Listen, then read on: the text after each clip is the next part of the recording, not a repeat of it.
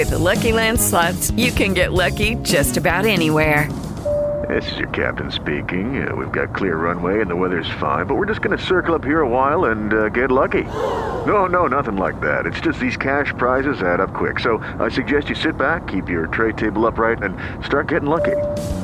Play for free at LuckyLandSlots.com. Are you feeling lucky? No purchase necessary. Void where prohibited by law. 18+ terms and conditions apply. See website for details. Lucky Land Casino, asking people, what's the weirdest place you've gotten lucky? Lucky? In line at the deli, I guess? Aha, in my dentist's office.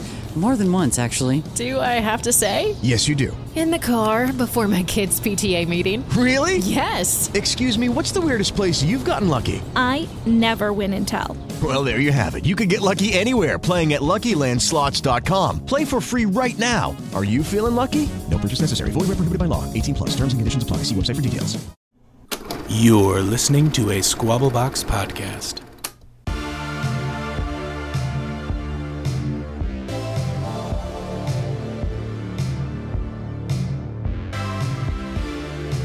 Hi, how's it going? Welcome to another episode of the Attack of the B-Movies podcast version 2.0.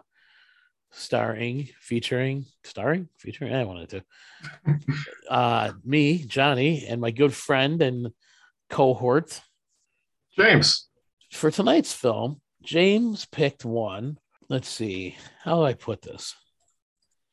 Well, at the time, Vincent Canby from the New York Times felt the film was a nasty, dimly executed exploitation movie about a psychopathic fellow who roams around Los Angeles strangling women with stockings and then mutilating their bodies. He also says the performances are terrible, as are the writing and direction.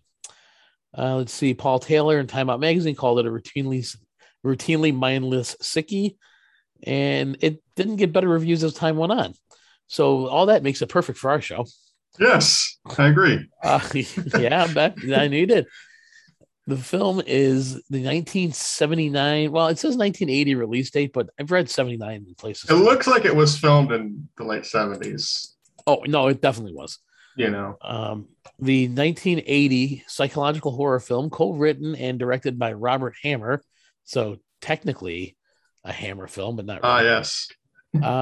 It was also seized and confiscated in the UK under Section 3 of the Obscene Publications Act of 1959. I don't know if it's considered a video nasty, but it was. Okay. Well, it said during the video nasty period. Okay. Okay. I don't see how it couldn't have been. The film is about the film is Don't Answer the Phone. Written by make sure you don't make a collect call, or someone doesn't call you collect, or you get charged. Right? That's my. Are there still payphones anywhere? I don't think so. There's got to be somewhere. Yeah. I mean, I can't imagine there's none. Yeah. Are there any free roaming cows? Probably. Are there? Or are they all accounted for in farms? Oh, I see what you're saying. Yeah, I don't know. Maybe you use like a burner phone, maybe. But it's the same thing with the cows. My buddy asked me that question once. I go, that's a really good question. Turns out there are no wild cows. You'll figure, unless they escaped. So anyways, movies Don't Answer the Phone. It's directed by Robert Hammer, written by Michael D. Castle and Robert Hammer, produced by the same two. Stars Denise Gallick, Nicholas Worth, James Westmoreland. Nicholas Worth. I've seen him in Darkman. Yeah, I know who. I mixed up with somebody else for a second. Mm-hmm. Let's see. Music by Byron Allred. I swear to God, I know that name. But I don't think I do. It just maybe sounds like another name. No, I mean, because I'm looking at it and it looks and sounds familiar, but then I can't find anything with them. The movie stars Nicholas Worth. Yes, Nicholas Worth plays Kirk Smith, an ex-Vietnam vet, because it was the late 70s. Okay. He's an amateur bodybuilder. He's a Vietnam vet and a talented porno photographer. I don't know how talented you have to be to photograph porn, but fair enough. And he lives in good old LA, James' stomping ground. Actually, I'm about 2 hours away, but close enough, closer to him. He likes picking up young women. He likes strangling them until they're dead and then sexually abusing their dead bodies. Yes, he's very... He's a romantic. Yeah. Yes. He's clearly a romantic.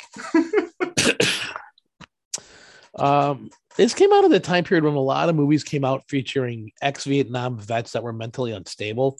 I think Rolling Thunder, it came out a few years before, which because right around this time, Rambo wasn't too far after this, and he was a Vietnam vet.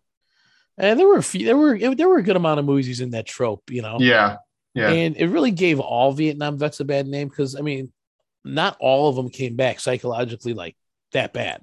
True. They all a lot of them saw some bad stuff, and but it really that genre of movie using that really pigeonholed the veterans and probably didn't help with the public's view of them either.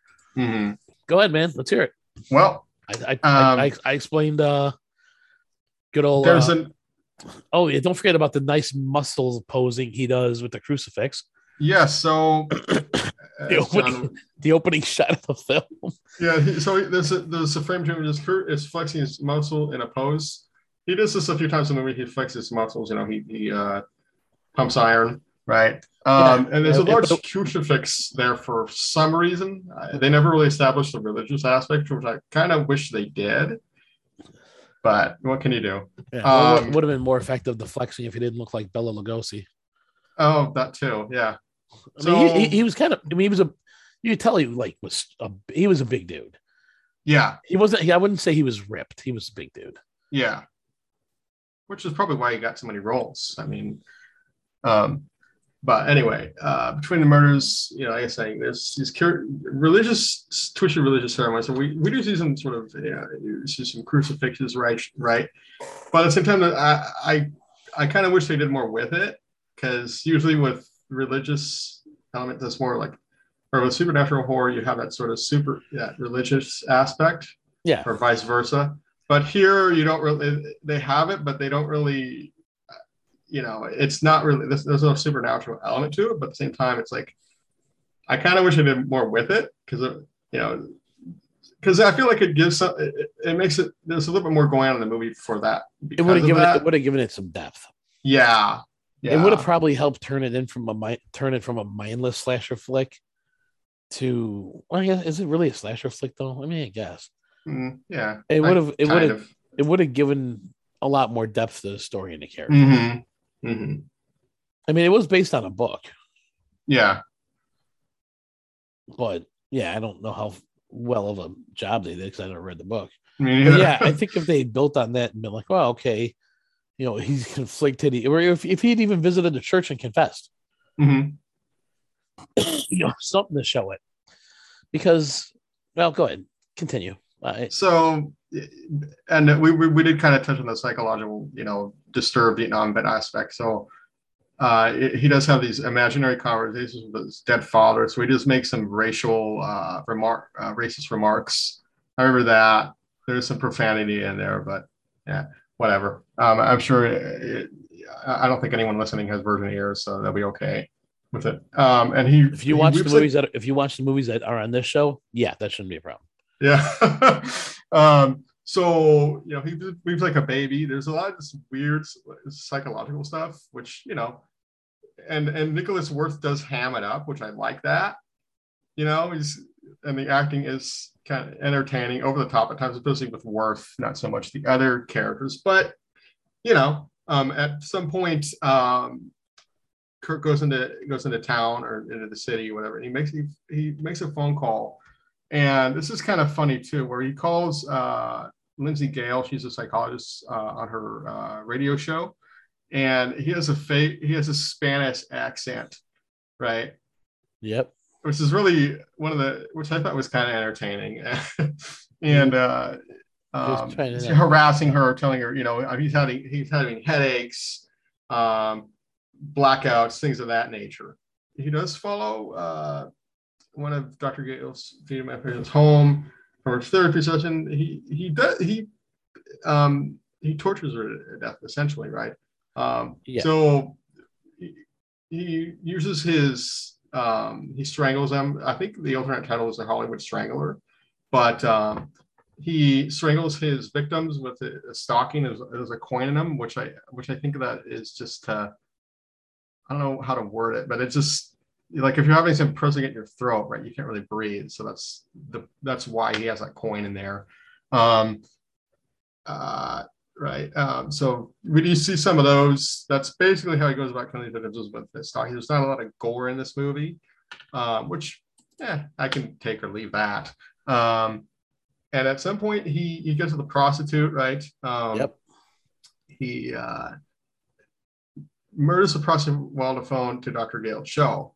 And so Dr. Gale, just to listen to his crimes, she's really disturbed, right? She's like, oh, I think we got the guy, right? Because at the time, prior to that, there had only been reports of murders, but nobody knew who was committing them, right?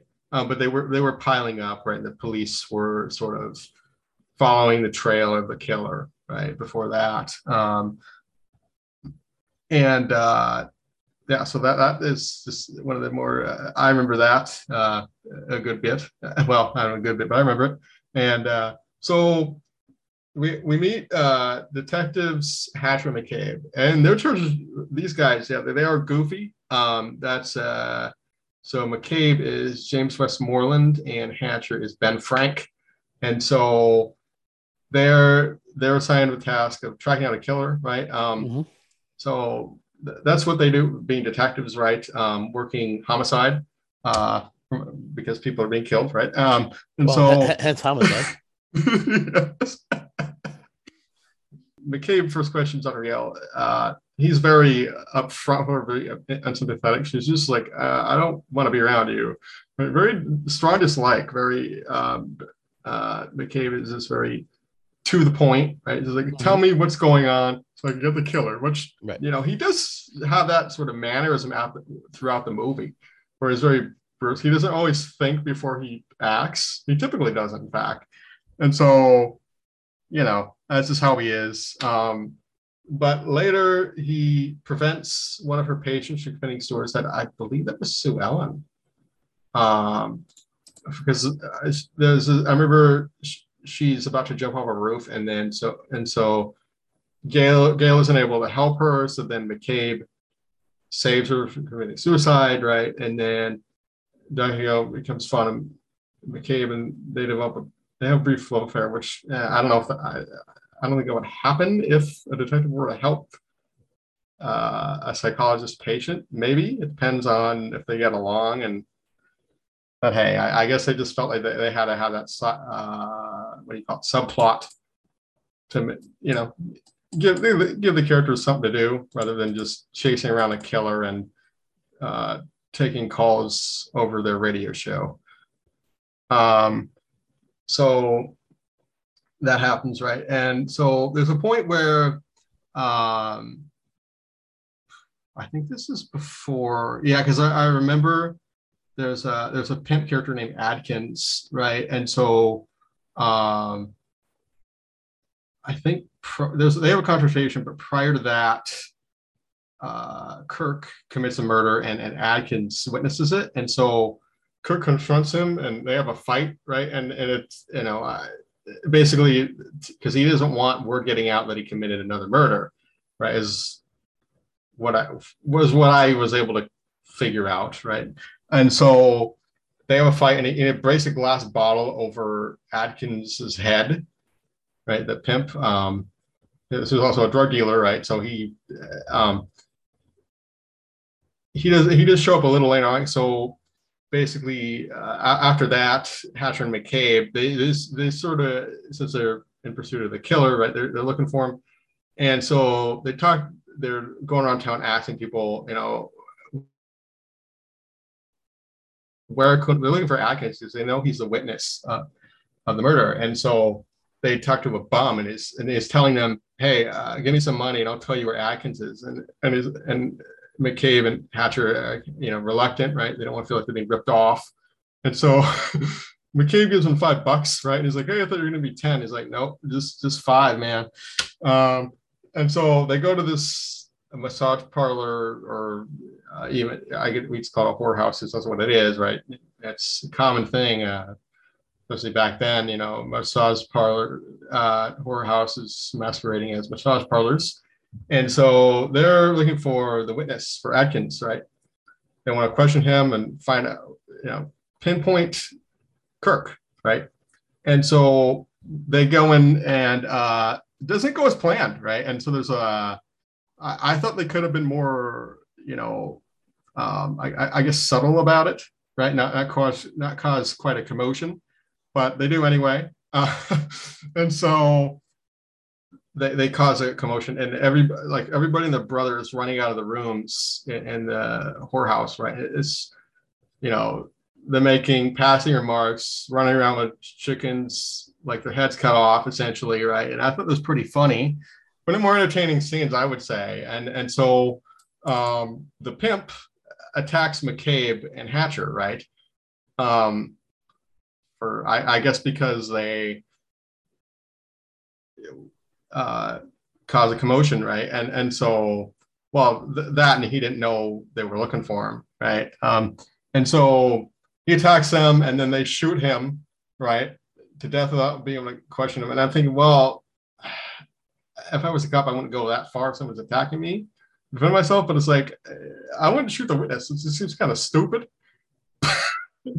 But hey, what can you do, right? That happens in the film. And then we have another murder going on right after that. Hatcher and McCabe are saying, well, at least they're saying that, they thought they sent out the vice squad, but no, we're homicide, right? And so they're like, we have to fill out reports now, it's like, but then Hatcher tells them, hey, I'm not the one who shot the pimp, right? And so Kirk, there's another scene here. Kirk is in for the scene of the next murder. The victim's landlady. So this is another one of the scenes where he's posing. Well, he's a photographer, but it's also his cover, right?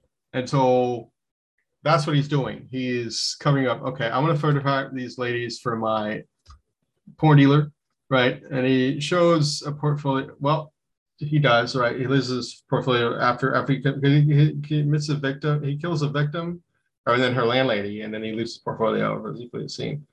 And so Hatcher and McCabe, they go to the murder scene, right? And they show the photographs to the local pornography dealer. That is Chuck Mitchell in the film.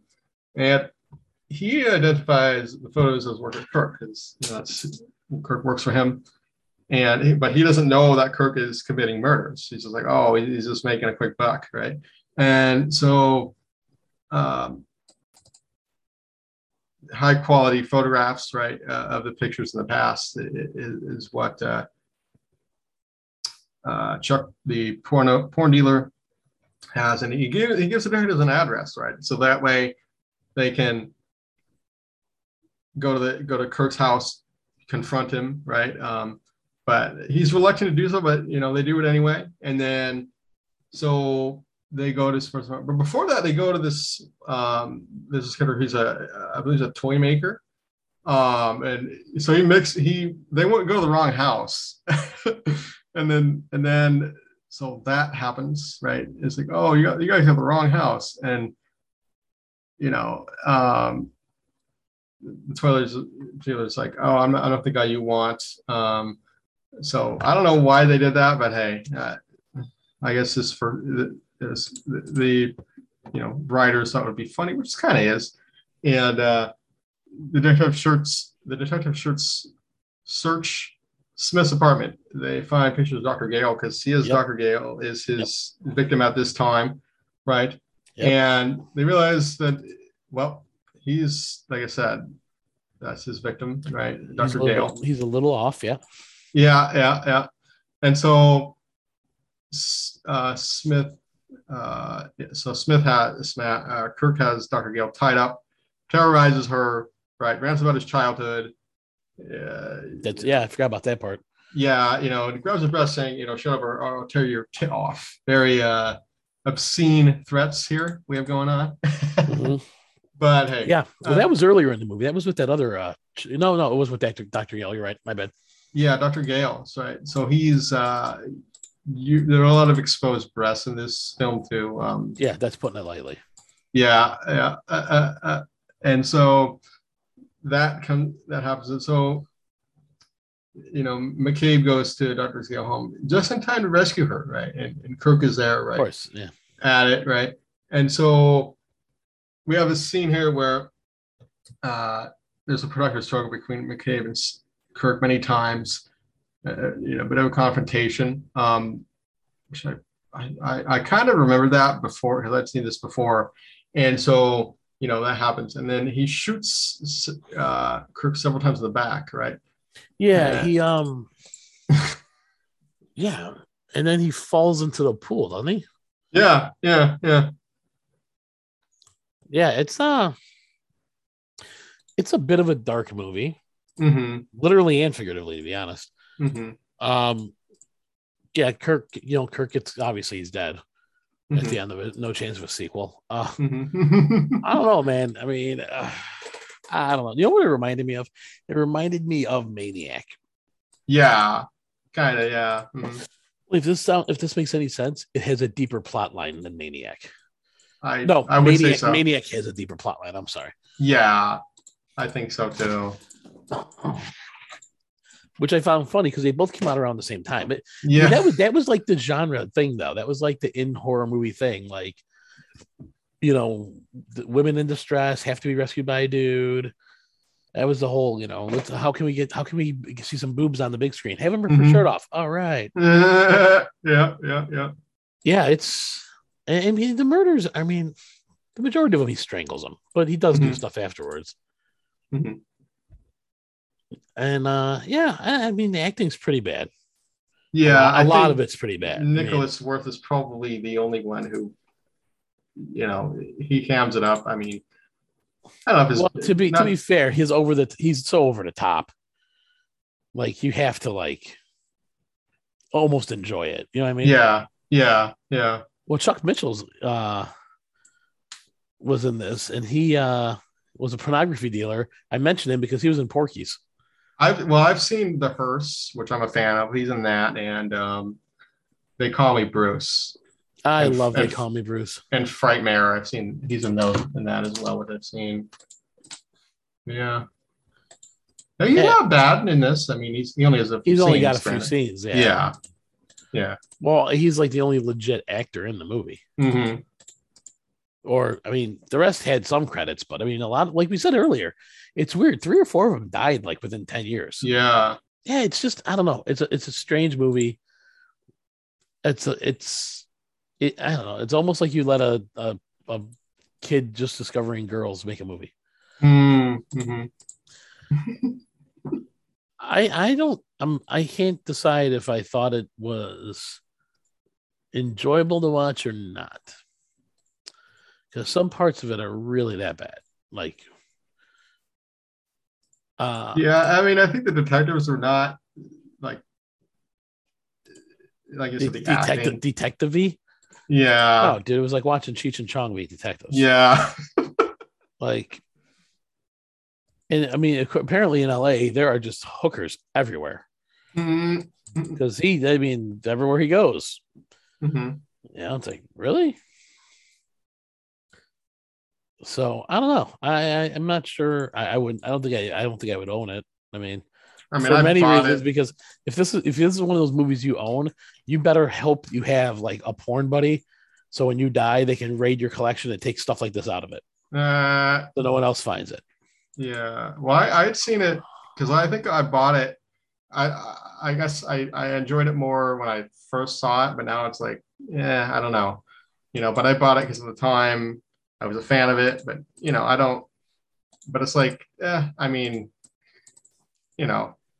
Well, I mean, the storyline of it's a solid story. It's just poorly written and poorly acted. Yeah. You know, there's some problems with it for sure. Yeah. I just don't know if what's left there is enough for me to be like, yes, watch this. Especially after some reviewer flat out said, don't watch this. Oh, it was Leonard Maltin gave the film a bomb rating, stating that it was another psychopathic Vietnam veteran killer film, warning readers not to watch the film. So, I don't know. I mean, and like saying adios, creep. It's like, really? It's just such a like, that's the line you came up with? Yeah. Not he went for a swim. He's taking a bath. You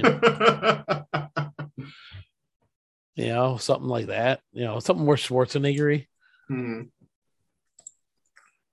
But yeah, I mean, I don't think it's as bad as a lot of the reviews said. I mean, I don't think so either. It's all, now people are applauded for making low budget movies. Oh, it's so brave. Oh, look what they did with the budget. And back then, or that people are like, oh, how dare they make a movie like this? Mm-hmm. And I don't know. I mean, I can't tell you if I've ever seen it on TV, to be honest. There's a TV cut of it. I know that. Yeah. But I don't even know if I've ever seen it like on Skinamax or Showtime or any of those. Right. So I mean, if you want to see it, you're going to definitely have to buy it. Well, it's on Plex too. But... Is it really? Yeah. Oh. Yeah. I mean, it's interesting. To be fair, it's not long. It's like 90 minutes. Yeah. So, I mean, I don't know. What do you give it? I mean, I give it 3 out of 5. Yeah, you know what? I might go 2.5 out of 5. Okay. Because it's almost like the parts of it that are kind of gruesome are almost gruesome just to be gruesome. I see what you're saying. Yeah. Like, or like he kills every victim the same way. All right, he's a serial killer. Because once they figure out who it is, I mean, it doesn't even take long to figure out who it is. Mm-hmm. And once they do, the cops are on his tail. So, mm-hmm. Yeah, I'd say 2.5 stars. I think that's where I'll sit on it. So, because I don't want to say I don't think it's like a 1-star movie. No, I don't think so either. I think it's as a B movie, horror movie, it's average in that genre. Mm-hmm. So, yeah, that's where I stand on it. I mean, the girls were nice to look at. Yeah. There were some interesting lines of dialogue between them. But I think, yeah, I mean, I don't know. Well, I mean, not between the girls, but yeah, I don't know. I'd say if you want, if you're into that kind of movie, watch it. I agree. Yeah. So yeah, that's kind of where I sit on it. All right. Cool. Yeah. I mean, maybe I don't know. Like I said, it was taken off the market in the UK, so that means you should watch it right there. Yeah. Yeah, I mean, especially for our UK listeners, right? I mean, hell yeah. I know we have some, right? We do. If you can get your hands on this, go for it. Well, I'm sure they know how. Yeah, like I said, it was interesting because, let's see, Ben Frank died at 56 in 1990, so 10 years after the movie. Nicholas Worth, he lived to 2007. Denise Gallick, she's still alive. I don't know if James Westmoreland died, and I think he outlived them all, or most of the actors. He died in 2016. Yeah, Pamela Bryant died in 2010. Mm-hmm. But yeah, it's weird that many actors from one movie are dead. Yeah. Especially a movie not that old. Mm-hmm. Thanks for joining us. Yeah, thanks for joining us. We enjoyed bringing this to you, and yeah, I didn't mind doing the talking for a change, and it's always I like doing that, and but I like throwing it your way once in a while, especially when it's a movie you've picked that you're passionate about. Yeah. Because I like hearing I like hearing you talk. Like a lot of times I think I talk too much. Mm-hmm. Mm-hmm. And I've been trying to balance that more. But yeah, when it's movies that you've picked, I kind of like giving you more of the reins of it. Yeah, I think the fans like that too, because you always say "and James," and then you just you laugh. Like no, James talks. Don't worry, he's there. He's just not a pretty face. But thanks for listening, everybody. Yeah, thanks. We hope. I figured not hope, but I'm sure you enjoyed it. And as we enjoyed bringing it to you. Yeah. And stay tuned next time for, let's see what else James finds in his vault. We'll pick something. We'll figure it out.